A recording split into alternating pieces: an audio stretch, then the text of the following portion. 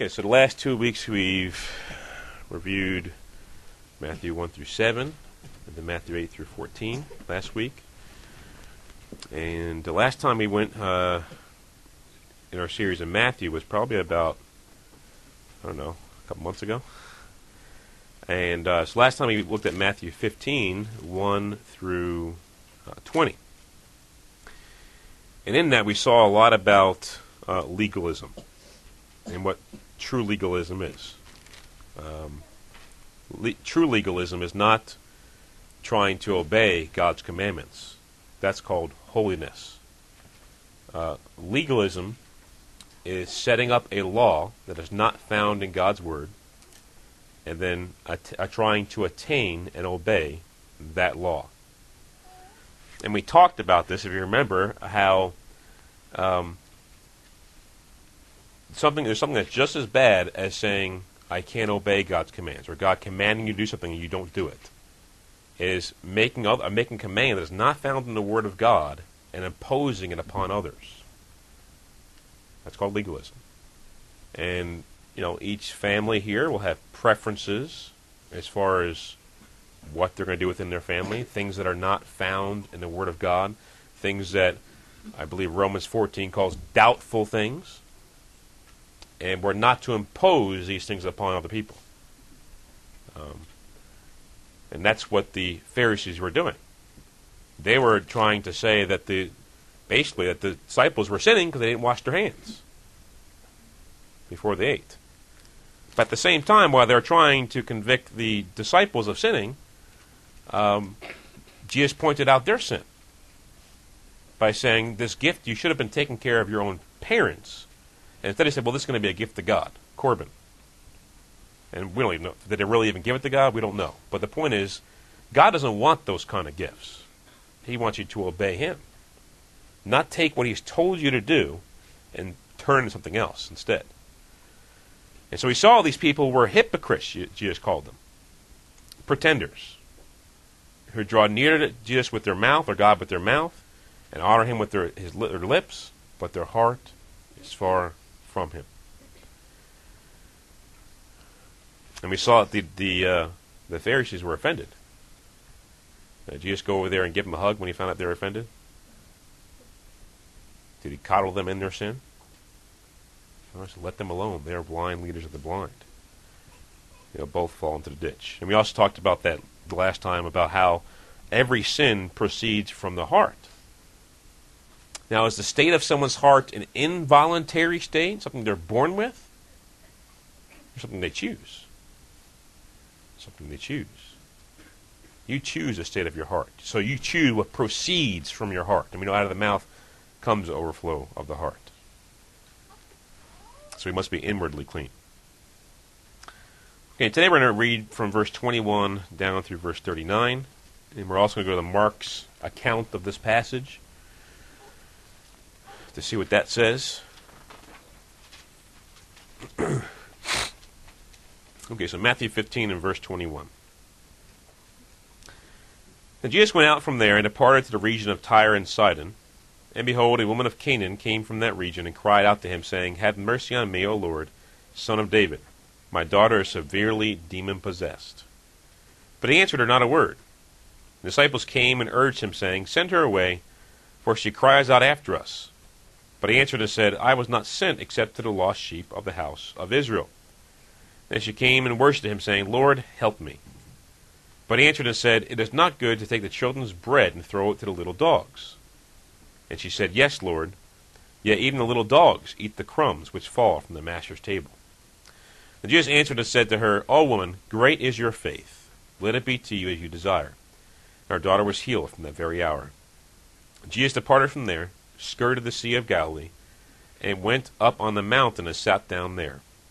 Then great multitudes came to him, having with them the lame, blind, mute, maimed, and many others. And he laid them down at Jesus' feet, and he healed them. So the multitude marveled when they saw the mute speaking, the maimed made whole, the lame walking, and the blind seeing. And they glorified the God of Israel. Now Jesus called his disciples to himself and said, I have compassion on the multitude, because they have now continued with me 3 days and have nothing to eat. I do not want to send them away hungry, lest they faint on the way. Then his disciples said to him, Where could we get enough bread in the wilderness to fill such a great multitude? Jesus said to them, How many loaves do you have? They said, 7 and a few little fish. So he commanded the multitude to sit down on the ground. And he took the 7 loaves and the fish, gave thanks, broke them, and gave them to his disciples. And the disciples gave them to the multitude. So they all ate and were filled, and he took up 7 large baskets full of the fragments that were left. Now those who ate were 4,000 men, besides women and children. And he sent away the multitude, and got into the boat, and came to the region of Magdala. Okay, let's go to Mark's account of this, Mark chapter 7. And we'll find some more details there. We'll be starting in verse 24.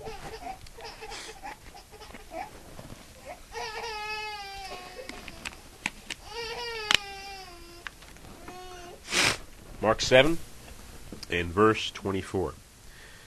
From there he arose and went to the region of Tyre and Sidon, and he entered a house and wanted no one to know it, but he could not be hidden. For a woman whose young daughter had an unclean spirit and heard about him, and she came and fell at his feet. The woman was a Greek, a Syro-Phoenician by birth, and she kept asking him to cast the demon out of her. But Jesus said to her, Let the children be filled first, for it is not good to take the children's bread and throw it to the little dogs. And she answered and said to him, Yes, Lord, yet even the little dogs under the table eat from the children's crumbs. Then he said to her, For this saying, Go your way, the demon has gone out of your daughter. And when she had come to her house, she found the demon gone out, and her daughter lying on the bed. Again, departing from the region of Tyre and Sidon, he came through the midst of the region of Decapolis to the Sea of Galilee. And they brought to him one who was deaf and had an impediment in his speech, and they begged him to put his hand on him.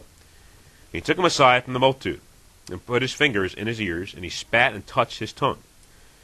Then looking up to heaven, he sighed and said to him, Ephphatha, that is, be opened.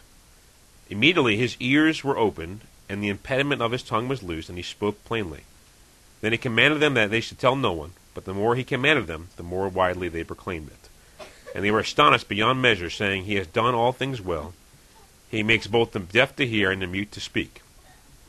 In those days, the multitude being very great and having nothing to eat, Jesus called his disciples to him, and said to them, I have compassion on the multitude, because they have now continued with me 3 days, and have nothing to eat. And if I send them away hungry to their own houses, they will faint on the way, and some of them have come from afar. The disciples answered him, How can one satisfy these people with bread here in the wilderness? He asked them, How many loaves do you have? They said 7. So he commanded the multitude to sit down on the ground, and he took the 7 loaves and gave thanks, broke them, and gave them to his disciples to set before them. He set them before the multitude. They also had a few small fish, and having blessed them, he said to set them before them. So they ate and were filled, and they took up 7 large baskets of leftover fragments. Now those who had eaten were about 4,000, and he sent them away. Immediately he got into the boat with the disciples and came to the region of Dalmanutha. Okay, let's go back to Matthew here. So we have this encounter with this woman from Tyre and Sidon. And the first thing he says is Jesus departed from that region. Now, why do you think he departed from that region? Scripture doesn't explicitly say so. Why do you think he might have departed from there?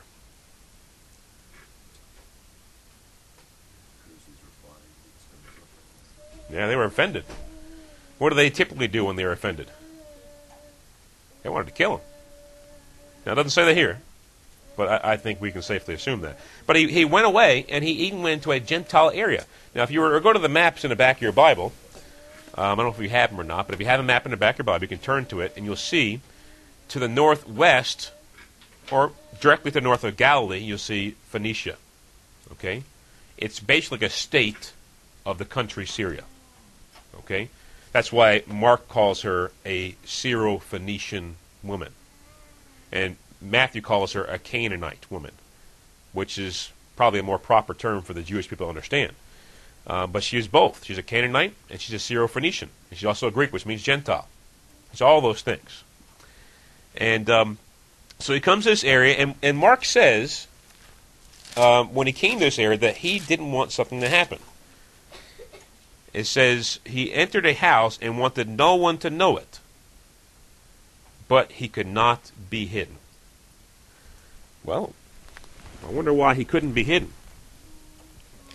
Well, let's turn to Matthew 4:24. Let's see what that says.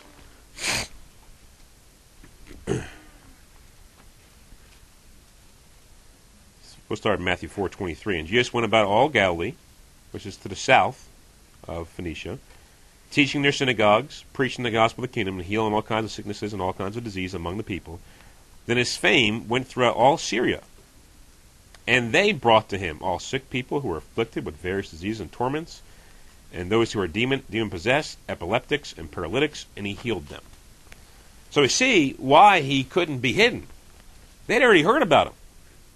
They'd already known about him. And we see the same thing in Mark chapter 3 and verse 8. We see the same thing in Luke chapter 6 and verse 17. Well, he could not be hidden because a woman had heard about him. That's what it says in Mark 7:25. For a woman whose young daughter had unclean spirit had heard about him. She heard about him. His fame had spread. Now, before we get to the woman here, Jesus said, I was not sent except to the lost sheep of the house of Israel. So he went to Tyre and Sidon, Phoenicia. He wasn't going there to minister. He was going there to get away from the people he had just spoken to. The Pharisees, the Sadducees, etc. The ones who were offended by what he had said. He wasn't going there to minister. He was not sent to those people. And he even told his disciples in Matthew chapter 10, verses 5 and 6, we looked at it several times, he said, do not go except to the lost sheep of the house of Israel. It was not the Gentiles' time. But we've seen in the past, we saw in Matthew 4, we can go to Mark 3, we can go to Luke 6, we'll see that Jesus did not forbid these people to come to him. He just wasn't seeking after them. But he didn't forbid them when they came to him. But that wasn't his call. And we saw, and we can look at the book of Acts, chapter 1, and we can see, who did Jesus send his disciples to? Jerusalem, Judea, Samaria? Uh-oh. Now we're outside of Jerusalem. Now we're having kind of like half-breed people. Half Jewish, half Canaanite people. That's what the Samaritans are. And to the ends of the earth. And of course, the disciples really didn't get it until Peter started going. He went to Cornelius, and then Paul came along, and he started going to Gentiles. They didn't get it. We have this woman that comes along, and she cried out to him. Now, we have to understand this word cry here. It literally means to shriek, to scream. It's the same word used when it's talking about demon-possessed people, when demons are coming out of people. It's the same word used when a woman's in labor. The same word used to talk about the people who murdered Stephen when they cried out after him to stone him to death. There's not like a couple of tears on your face kind of cry like Carrie Ann's experiencing right now. It's a shrieking, a screaming, a distress, deep distress. Like a woman wanting to get her child out. Like a person wanting a demon to come out, like a demon coming out of anger because they want to stay in the person. She's shrieking out, crying out to him, have mercy on me, O Lord, Son of David. And if those are the four words that God desires to hear from every sinner. Have mercy on me. And what a great cry that is. Not just the words themselves, but a cry out. Have mercy, like the publican who stood before God and the Pharisees next to him. He says, God, I thank you that I'm not like him. And the publican says, forgive me, a sinner. That's what God longs for every sinner to do. To say, have mercy on me. Have mercy on me. We see a similar cry in verse 25. Lord, help me. Lord, help me. And whether you cry out the 4 words, have mercy on me, or the 3 words, Lord, help me, very similar. Coming from the same heart, the same spirit, the same desire, the same desperation, that this person needs help. And she's coming to God for help. But here's the thing. What did Jesus do at first? Did he respond to her? Did he answer her cry? So when she cried out to him, "Have mercy on me, O Lord, Son of David. My daughter is severely demon-possessed," he didn't respond to her. And some people might say, well, that's a lack of compassion there, Jesus. Here's all the time on college campuses. The crowd will be raging and going crazy, and I'll just sit there and be quiet for a while. You don't love us. You won't talk back. You won't answer our questions. Jesus would answer our questions. And they're mockers now. I'm not talking about a woman who's crying out in desperation with a true heart of repentance, a true heart of wanting mercy. And Jesus didn't respond to her. And I'll tell you this. If anything can be a picture of the way a sinner should come to God in desperation, it's this. And if anything should be a picture of the way a Christian should come to God in prayer, it's this. Oh, how many Christians this woman puts to shame when it comes to their prayer life. How many Christians are put to shame who won't come to God in desperation, wanting an answer to prayer. They'll pray, they'll say some words, but they'll be what James 1 talks about. Let's go to James 1.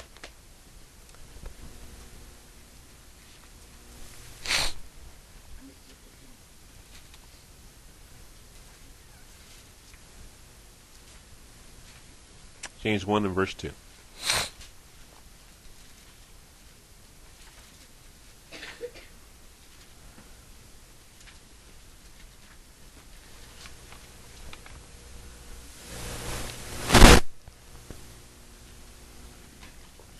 My brethren, count it all joy when you fall into various trials. You know, the testing of your faith produces patience or endurance or perseverance. But let patience have its perfect work. They may be perfect and complete, lacking nothing. If any of you lacks wisdom, let him ask of God, who gives to all liberally and without reproach, and it will be given to him. But let him ask in faith, with no doubting, for he who doubts is like a wave of the sea, driven and tossed by the wind. For let not that man suppose that he will receive anything from the Lord. He's a double-minded man, unstable in all his ways. We come to God with these lukewarm prayers where we just kind of saying the words to go through the motions and kind of check the box. I prayed today about that situation. And you're not really even expecting an answer. You're kind of just doing it. Don't expect to get an answer. Don't expect to get an answer. If this woman would have come to Jesus like that, do you think he would have responded to her eventually? He would have just walked on. She would have walked on. She wouldn't have kept on going.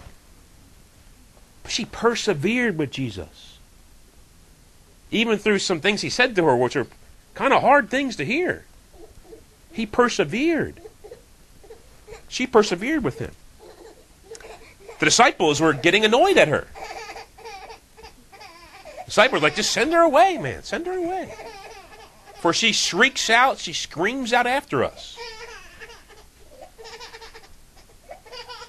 But he reaffirmed to his disciples that was not sin except to the lost sheep of the house of Israel. And what are the disciples? They didn't want her to be helped. They didn't want this woman to be helped. They could seem like they could care less. They just wanted her to be out of the way. And he said, well, hey, I was sent only to the lost sheep of the house of Israel. And she cried out, Lord, help me. And think about these three words. You know, these are just three words, and we don't really think about them very much. Got an exclamation point at the end of it. Just think about these three words for a second. It's very short, very humble, very full of faith, very fervent, and complete reliance. She can't help herself. She knows that. She can't help herself. But she cried out to God for help. And she persevered. And then Jesus said, it's not good to take the children's bread and throw it to the little dogs. Now, someone who really wasn't humble, someone who wasn't in desperation would have said, he just called me a little dog. I'm going to leave. He just insulted me. I'm going to leave now. But did she leave? We're not talking about the savage dogs you see, we talked about in the Bible. They're on the streets, like kind of like wolves. These are like lap dogs. You can picture caffeine, okay? Picture caffeine. Little lap dog. What does caffeine do? It's like a little vacuum cleaner. Comes on our table, cleans it up. Now, children, make alone children, what would you think if your parents fed caffeine the good stuff and you got the scraps? Wouldn't like that, would you? And see, Jesus was sent to the children of God. He's saying to them, it's not your time yet. It's not your time yet. I'm not coming to you yet. I came to your area, but I came here to sneak away, and now I'm walking away. I want to get away from you. I'm not here to minister to you. But she cried out after him, continued to cry after me, and she said, what a wonderful response. What a humble response. She knew her place. Yes, Lord. Yet even the little dogs eat the crumbs which fall from the master's table. What a humble response. And that's really the way we should all kind of view ourselves. Put ourselves in the right place here. I'm just a little dog, Lord. I just want to eat from your table. Just the crumbs. I don't need a steak. I don't need a good vegetable platter. I don't need the good stuff. I just want your crumbs, Lord. That's it. Just your crumbs. And when you come like that, in humility, he won't just give you crumbs. He'll give you the fullness. Because he sees your heart is right. He sees you are prepared and ready to receive what he's wanted to give you all along. His fullness. Everything he has for you. And even though he wasn't seeking after this woman, she sought after him, and he didn't turn her away. She sought after him, and he didn't turn her away. So this whole nonsense of God's picked and chosen certain people from eternity past, and this one's going to be saved, this one's going to go to hell. I think this is kind of hurting that way of thinking, if you ask me. Because Jesus wasn't seeking after her. He wasn't even called to go to her, and she sought after him, and he kept pushing her away and called her a little dog, and she kept coming for more. And a lot of times, I'm going to tell you, friends, a lot of times, if there's something in your life right now that you're seeking after God for, an answer to prayer, you lack wisdom, as James 1 says. You lack wisdom about it. And you seek after God. And you're doing it with faith, not doubting. And you're doing it with perseverance. There's times it'll feel like there's nothing coming. But maybe, just maybe, God's testing your faith. Testing your perseverance. Testing your endurance. In the end, something good will come of it. Something good will come of it. We cannot give up in prayer. I'll tell you, when I was studying this the other day, and just sat there, and God brought my father to my mind. I started crying out to him for my father. And I don't want to give up in praying for him. Not that I think God's going to force him to salvation, but God will influence him. And God hears my prayers, and God answers my prayers. And God sees my urgency and my brokenness and my crying out to him. Same thing with you too, friends. Situation, person, thing, whatever it may be. Don't give up. Don't pray just one time or 2 times or 3 times or 4 times or 5 times. Don't let your urgency fade away. Don't let your shrieks be calmed. Cry out to him. That's what he wants. And if you cry out to him, he will answer. He will answer. Eventually. There isn't much that Jesus marveled at in the Bible.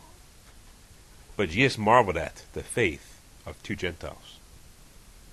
He marveled at them. Oh, woman, great is your faith. Let's turn to Isaiah 66. I'm going to give you some verses that'll tell you the type of person that God is impressed with. Isaiah 66.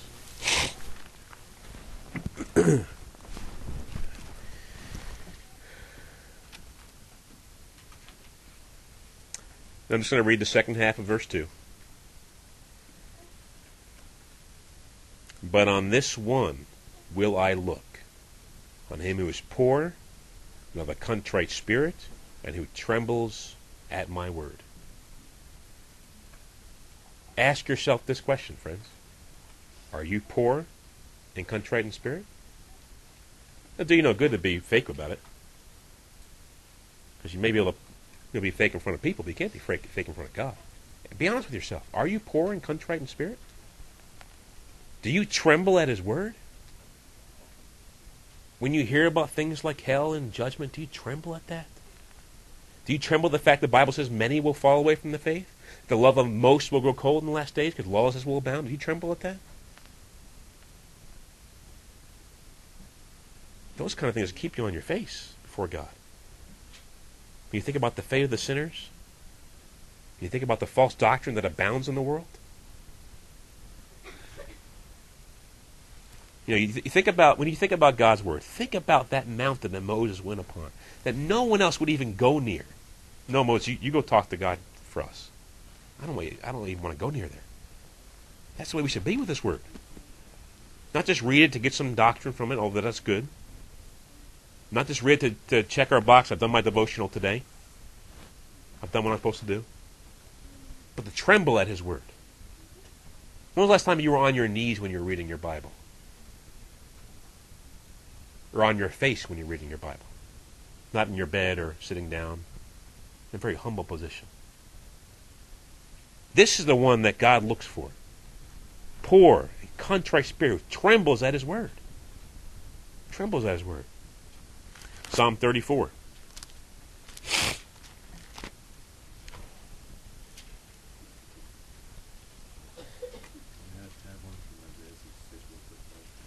Go ahead.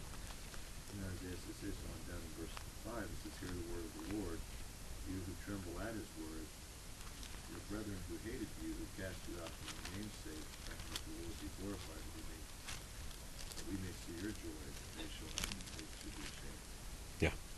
He will want to talk about how God's going to have vengeance on those people.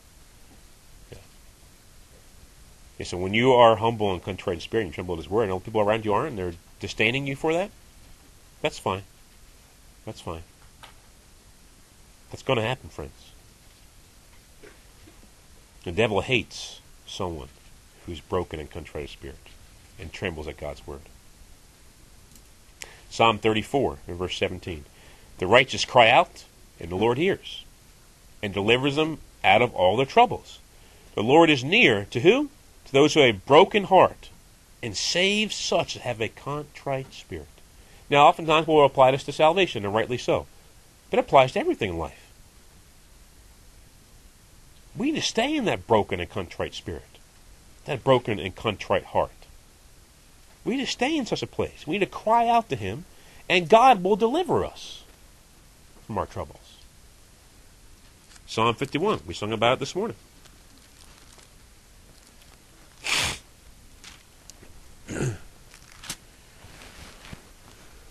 In verse 17. Remember, David's writing this in the Old Testament. They had sacrifices they were required to offer. He says, the sacrifices of God are a broken spirit, a broken, a contrite heart. These, O God, you will not despise. That woman who cried out to Jesus, He didn't despise her. She cried out to Him with a broken and contrite heart, a humble heart. Her only hope. Her only hope. Whatever your situation may be, friends, whatever it may be, fighting against sin, a certain situation you need a prayer answer to, cry out to Him. If you're not saved and you don't know how to do it, cry out to Him. In John 4, we have the situation with the woman at the well. And the woman at the well talks about Jesus about where they should worship. And Jesus says in verse 22, He says, you worship what you do not know. We know we worship for salvation of the Jews. But the hour is coming, and now is when the true worshipers will worship the Father in spirit and truth. Here's the key part here. For the Father is seeking such to worship Him. He's seeking such. That's the person He looks to. That's the sacrifice of God. Spirit and truth, broken and contrite heart, trembling at His word. That is the one God seeks after. You can have all the correct doctrine in the world. You can check all the boxes of things you're doing wrong. Are you seeking after him? Are you worshiping him in spirit and truth? Or do the words that come off your mouth more correlate with Matthew 15:8 and 9? Honor him with their mouth and honor him with their lips, but their heart is far from me. It's got to be of the heart, friends. It's got to be from the heart. It's got to be in the spirit. It's got to be in truth. Not only seeing yourself in truth, but seeing God in truth. And if you see yourself in truth and you see God in truth, what are you going to do? You're going to tremble. You're going to tremble at his word.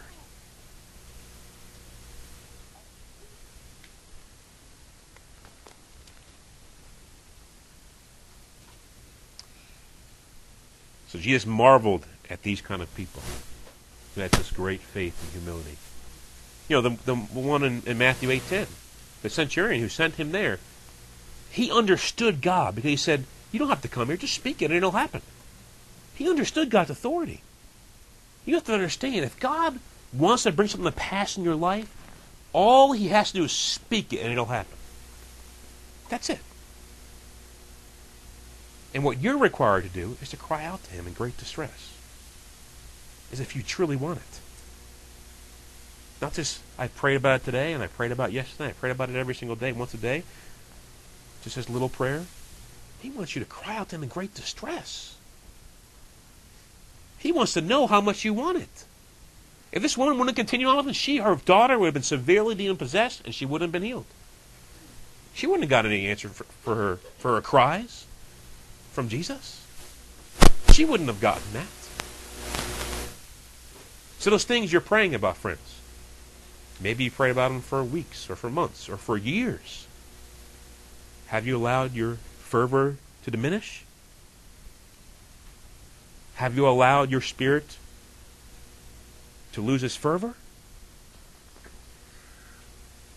Because God is looking to see, are you going to be trembling at his word? Are you humble and contrite in spirit? Are you worshiping spirit and truth? Are you crying out to him with shrieks and screams?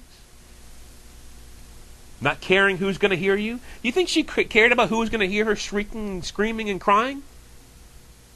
She didn't care. And she did it in public. Imagine if she cared about how embarrassed she would be.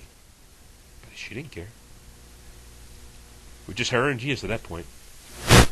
She didn't hear what the disciples were saying. It was like it was a block there. Oh, send her away. Jesus, help me! Send her away. Jesus, help me! She didn't care. She cried out after him. And her daughter was healed from that very hour. That very hour. That's the one who God is impressed with. That's the one who Jesus is impressed with.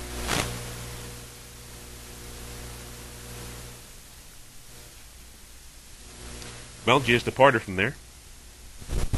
He went around the Sea of Galilee, up in mountains south, sat down there, and then multitudes came to him, having with them the lame, the blind, the mute, the maimed, and many others. Laid them down at Jesus' feet, and he healed them. Who were these multitudes? Where do you think they were from? I'll give you a hint. The very last part of verse 31. And they glorified the God of Israel. You think they would say that about Jews? I mean, that's the only God they know. They wouldn't even have made that modifier that on that right there, the God of Israel. It was these Gentiles. They probably heard about what happened to this woman and they went seeking after him. And because they sought after him, even though he wasn't seeking after them, they sought after him, he healed their people too. He healed their people too. And it's interesting, you know, how he healed this one man. Interesting. You know, very interesting.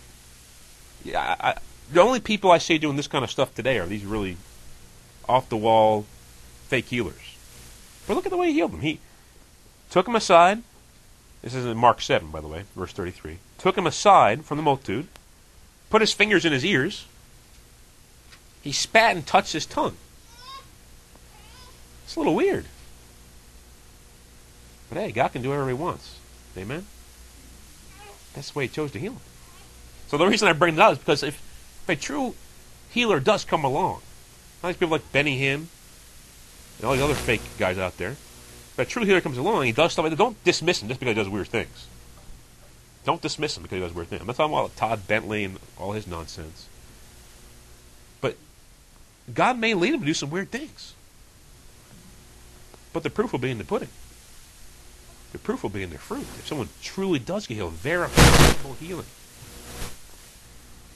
And he was healed. Immediately his ears were opened, the impediment of his tongue was loose, and he spoke plainly. And of course, Jesus didn't want them to go out and tell the multitudes because he wasn't there for that house. He was here for the house of Israel, for the lost sheep of the house of Israel. We see in verse 32, Jesus had compassion on the multitude. Now, he always had compassion in a spiritual sense because he always preached to them. He always taught them.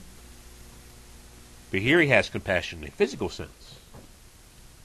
And one thing I want us to get in, one thing I need to get into me, is that when we go out and preach the gospel, yeah, we're ministering to the spiritual needs. It's not a bad thing to minister to the physical needs to do. It's not a bad thing to do that. It might open their eyes a little more. It might open their ears a little more. Wouldn't be bad to do that. And you notice the disciples here this time, they didn't have the same kind of response this time when Jesus said he wanted to feed them. You know, he simply asked them how many they had and told them how many he had. They knew what was going to happen next this time. I mean, he can feed 5,000 plus women and children. Surely he can feed 4,000 plus women and children, right? And they all had their full.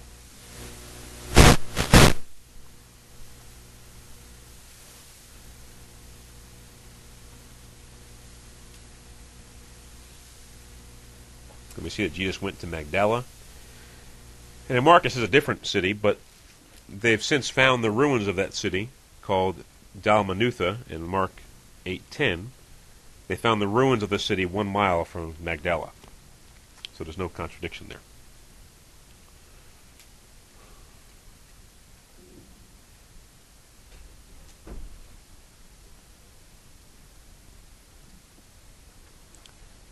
So friends, the kind of person God is impressed with, who God seeks after, are those who worship in spirit and truth, broken and contrite spirit, which are the sacrifices of God, someone who trembles at his word, someone who cries out after him, shrieks out after him.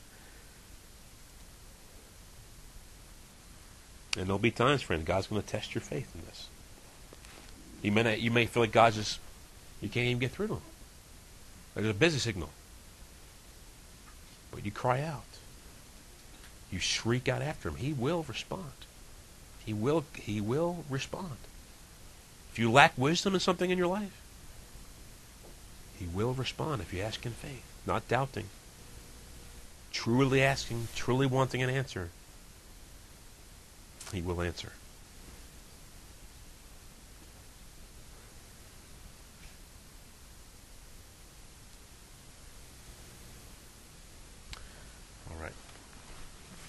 The main thing that God had put on my heart this morning was that first part.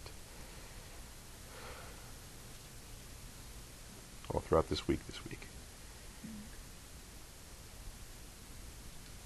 So what is it, friends? What is it?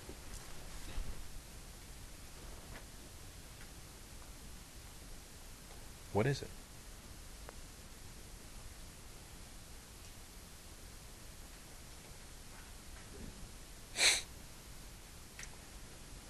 All right, as usual, we'll open the floor up, and if anyone has any questions or objections or things they want to add to what was said, feel free to do so.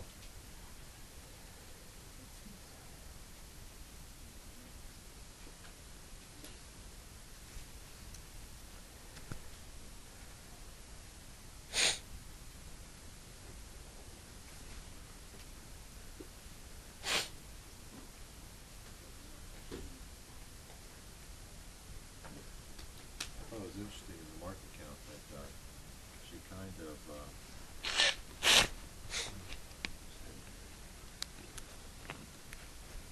of pays respect to Israel, and that in the other account she's talking about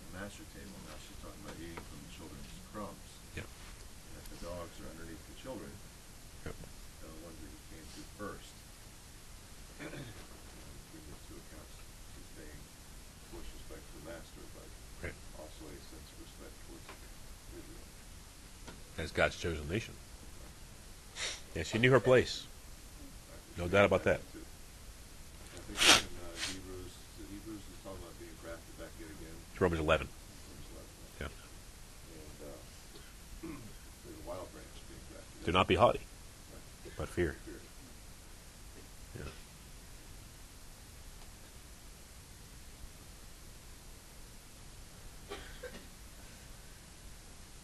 I'm always very careful to we actually meet a lot of Jewish people out there. Yeah. Well, I'm a Jew. I don't believe in him.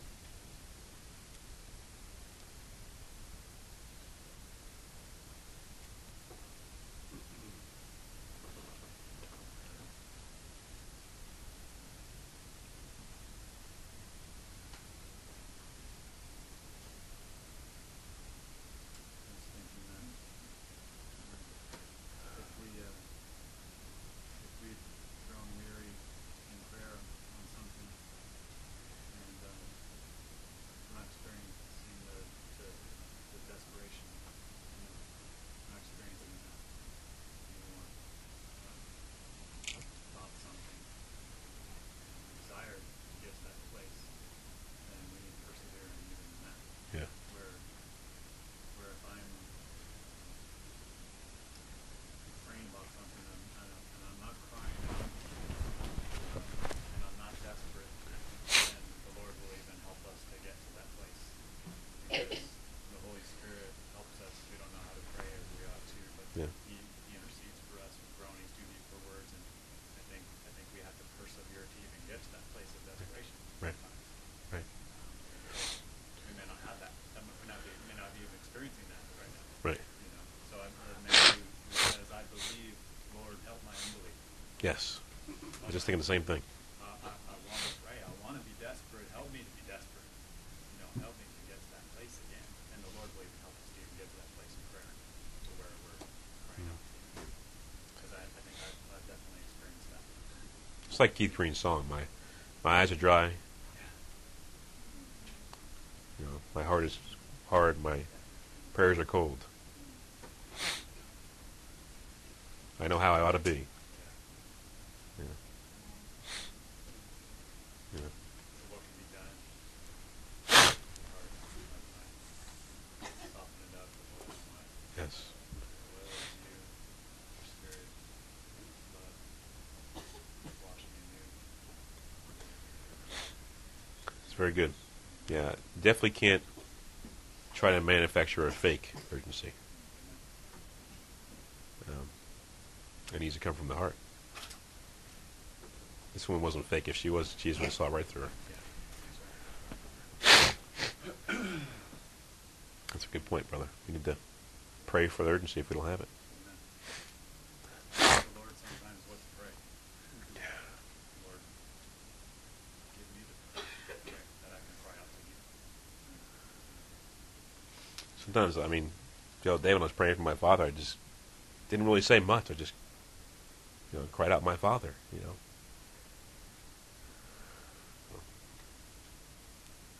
That's what the word says. We in Romans 8, right? We cry out. Abba, Father. Yeah. So that's a biblical prayer. Cry out, Father.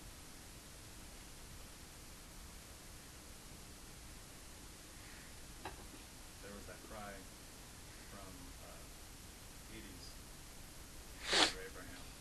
That was a desperate cry that came too late. Too late. Yep.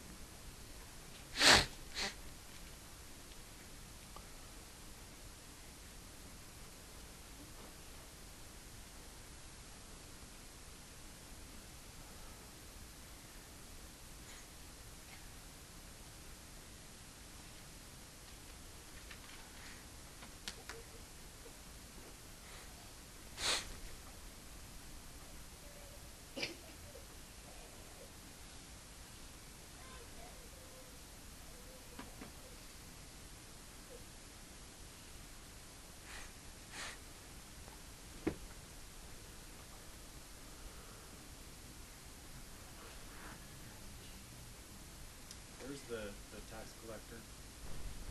And the that cried Pharisee. out. It's Matthew, I believe.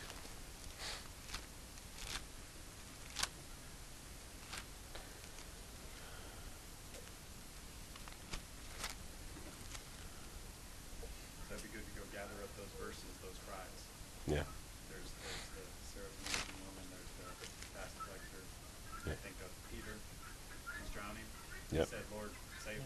Right. That's a cry. So Luke, 18. Luke 18. I was looking at Matthew 18.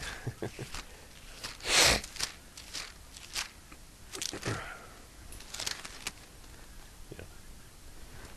Luke 18, verse 9.